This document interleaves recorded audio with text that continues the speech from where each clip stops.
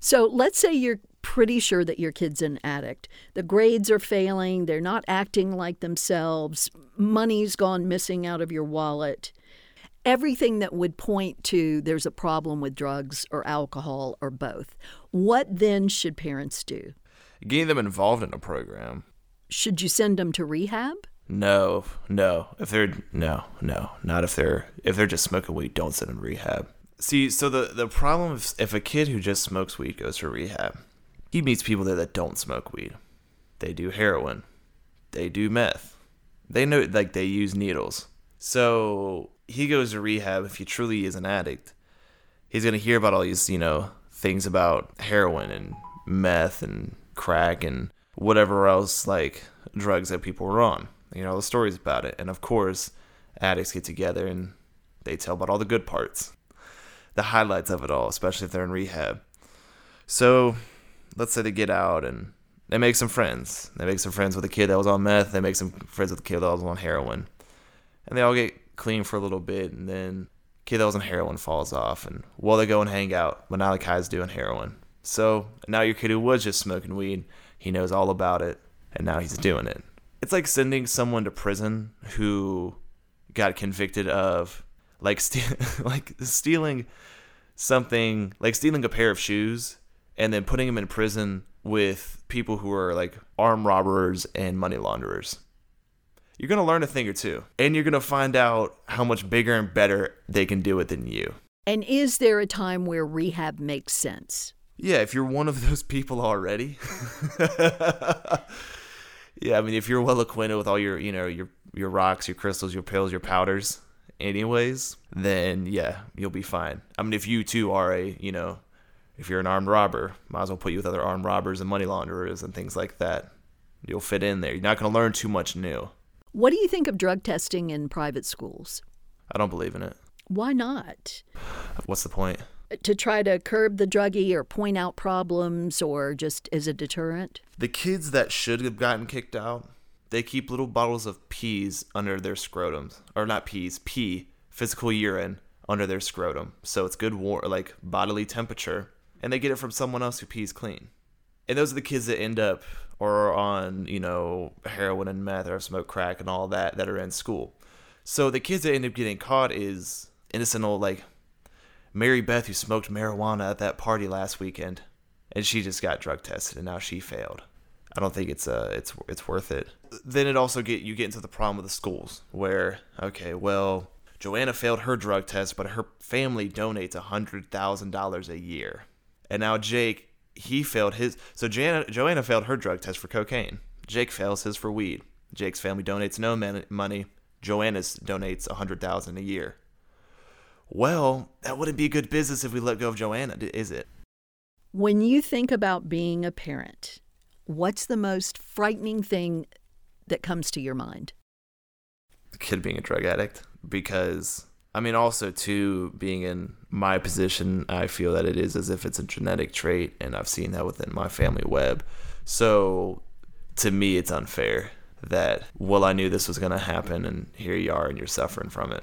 I'm in recovery, and I've been clean since January 4th, 2014. So, I spent a little bit of time doing this whole recovery thing, and I don't know, I would hate to bring a child into this earth and then know that this is a possibility for them. Compounded with the fact, too, that I know dead 16-year-olds and 17-year-olds, 18-year-olds, 19-year-olds, people in their 20, 21, 22, 24, 25, 26. I know a lot of dead people from this. And a lot of them come from families where mom, dad, or some uncle or something is to a drug addict or alcoholic. Most of them don't come from these picturesque families that, it was a shock that, John was on heroin.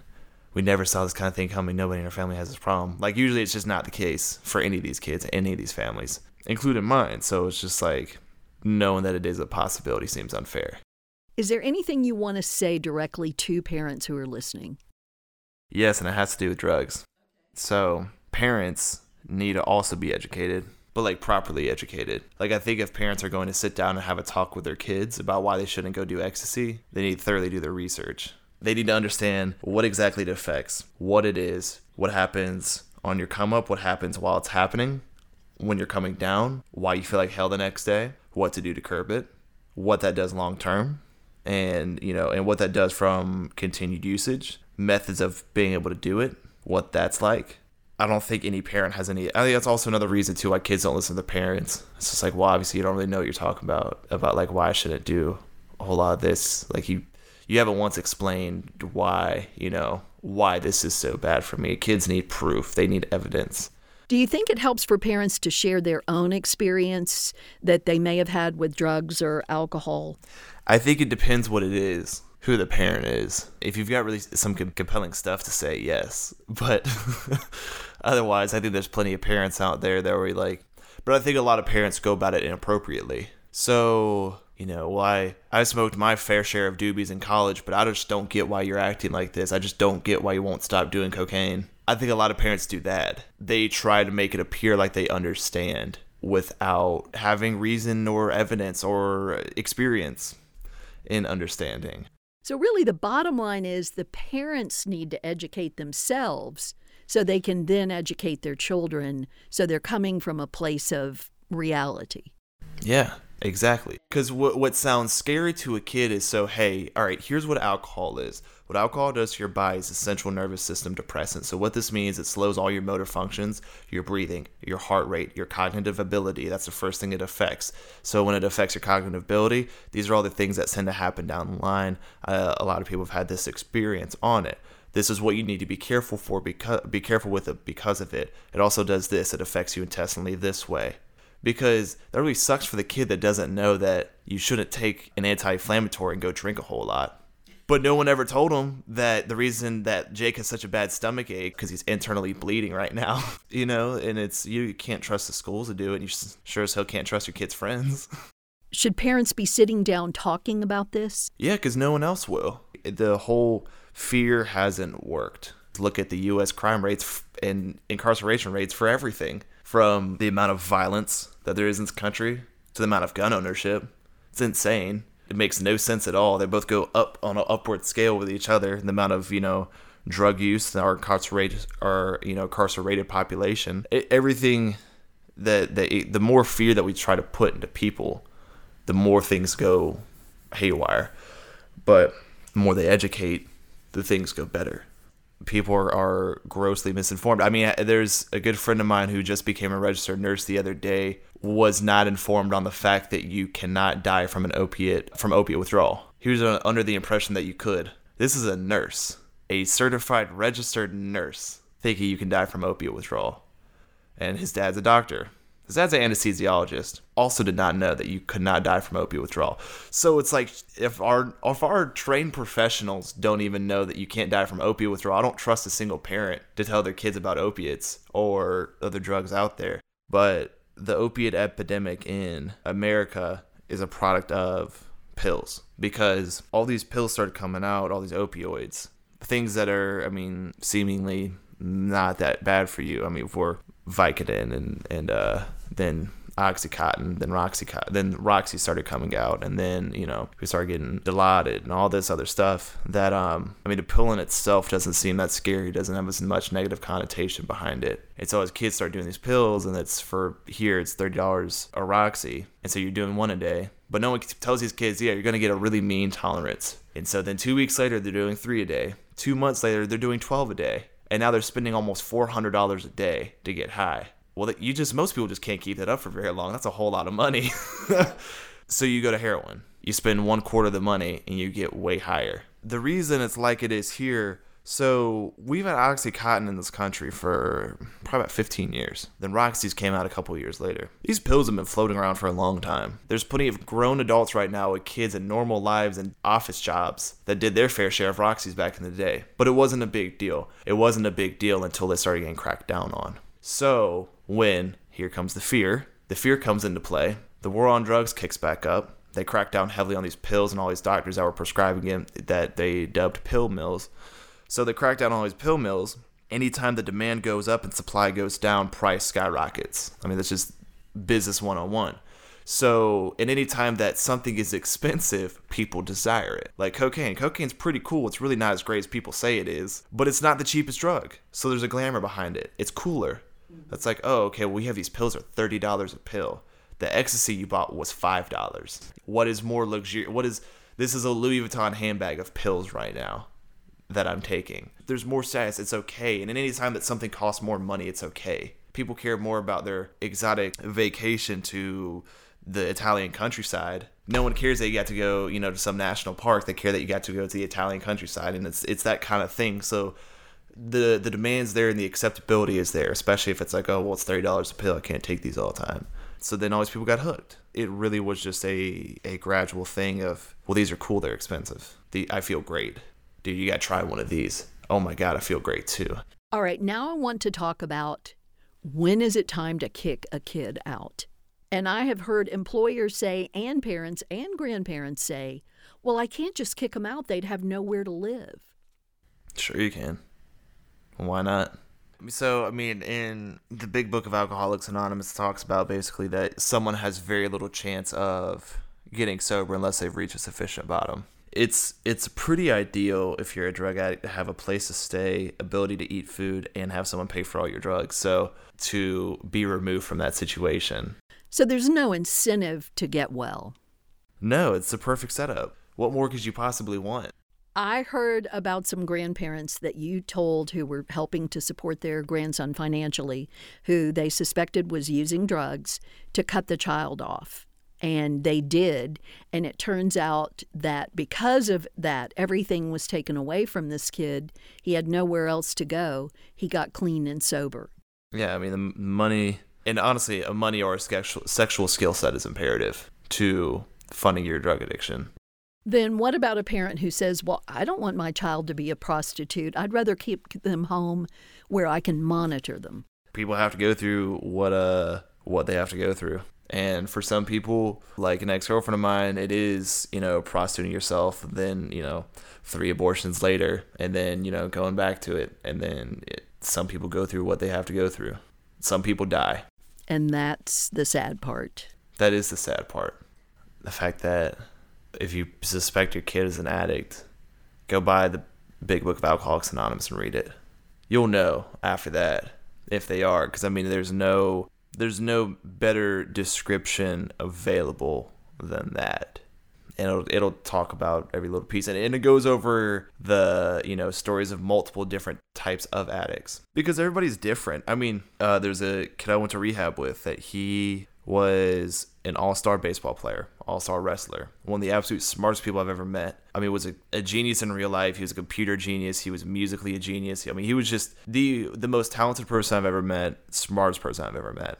But he was addicted to heroin. He was 20 years old, and he got his girlfriend pregnant, and she had mentioned getting an abortion. He convinced her to keep it because he wanted to take on that responsibility. He was ready for that kind of thing. He was really an outstanding person, but he was addicted to heroin. And everyone, he came from a family of 6, and everyone was shocked. No one in his family knew that he was addicted to heroin. Granted, they were very churchy folk and very, kept to them. I don't know if kept themselves is the right word, but in a very insulated community. But none of his friends knew. He hit it so perfectly that nobody knew. And so that's why it's hard to say what to look for. But I'll say for things like, for someone on it, actively on drugs. So for opiates, the biggest giveaway for a lot of people is the eyes. And it's hard to explain until you've seen it. But there's a look that people have that there's either life in them and there's life not in them. And I got to see it with him shortly before he died. And I've heard about people talking about it with me. And I've seen it with other people too. There's like a look of just a present being existing in that body, opposed to when they're high, there's not that being there. So what happened to that person who was so brilliant? Oh, they died. They died 3 weeks after rehab in the parking lot of a trashy restaurant after he had just met his heroin dealer and picked up. So with opiates, your pupils are small. They're like pinpricks, like they're tiny. Usually, speech will be slower and it'll be lower like this. Usually with opiates too, it flushes the skin color to almost a sort of like, if you see this is kind of intricate, but if the breathing patterns are slower, if they just move slower, and if they're just randomly falling asleep doing something like eating, Like if they're eating and falling asleep. And just because someone's eating and falling asleep doesn't mean they're on opiates. It could mean that they're tired, but nodding off, as they call it, whereas, a complete inability to stay awake. One of the biggest telltale signs of someone on heavy opiates are pretty much all the combination of those things. And the reason for all that being is the fact that opiates do slow down every function of your body so much, even to the point of letting light into your eyes. That's why, you get the pinpoint pupils, the more flushed skin tone. And then for things like amphetamines, so I guess for like cat or cocaine or meth, the pupils are very large, and same with ecstasy too. And if someone's on hallucinogens. But the pupils are very large. Their speech will be very quick. They don't sleep. They may be convinced that the government's hacked into their bank account, that if they talk about shadow people, that they're hearing voices. If they're starting to sound like a schizophrenic person and their pupils are real wide and they're talking real fast, they're on amphetamines, they've been on them for a while. Another thing to look for too is always track marks, and track marks aren't always in the ditches of the arms. They'll be in the ditches of the legs, between toes, on your feet, on your hands especially. There's some people even on their neck as well. Drugs like heroin aren't restricted to using a needle. You can also smoke it off tinfoil. So if you go into your kid's room and you find a whole roll of tinfoil and a straw, they're not making science creations, they're smoking drugs. And how do you feel about that? Let's say a parent is suspicious that a kid is using drugs. Do you think they have the right to go in and search for something? If your kid pays rent, no. But odds are your kid doesn't pay rent. So, yeah, you're the landlord. They live there for free. I think if your kid is in jeopardy, but if you're a crazy parent and you have a pretty good kid, but you have to, I don't agree in reading their diary or their journal or whatever kids do these days. If you open up their laptop and their Facebook's up there, I don't agree on going through their messages. I don't agree on going through their phone or things like that. But yeah, at that point, their door's open and they're not home and you're suspicious. Go for it. But also don't go in not knowing what to look for. That's a big part of it. Do your research before you go in. Know exactly what you are looking for. If you're looking for foggy looking jewelry bags, if you're looking for needles or syringes, spoons that are burnt on the bottom or bent, aluminum foil, straws that are cut, surfaces that have a weird powder on them, rolling papers, or there's a whole bunch of things. If you really want to go find out about these things, go to your local store that sells drug paraphernalia and learn what they are. Troy, thank you for being willing to come forward. Talk to us, being so candid and being so forthright about what you've seen work and what you've seen that doesn't work.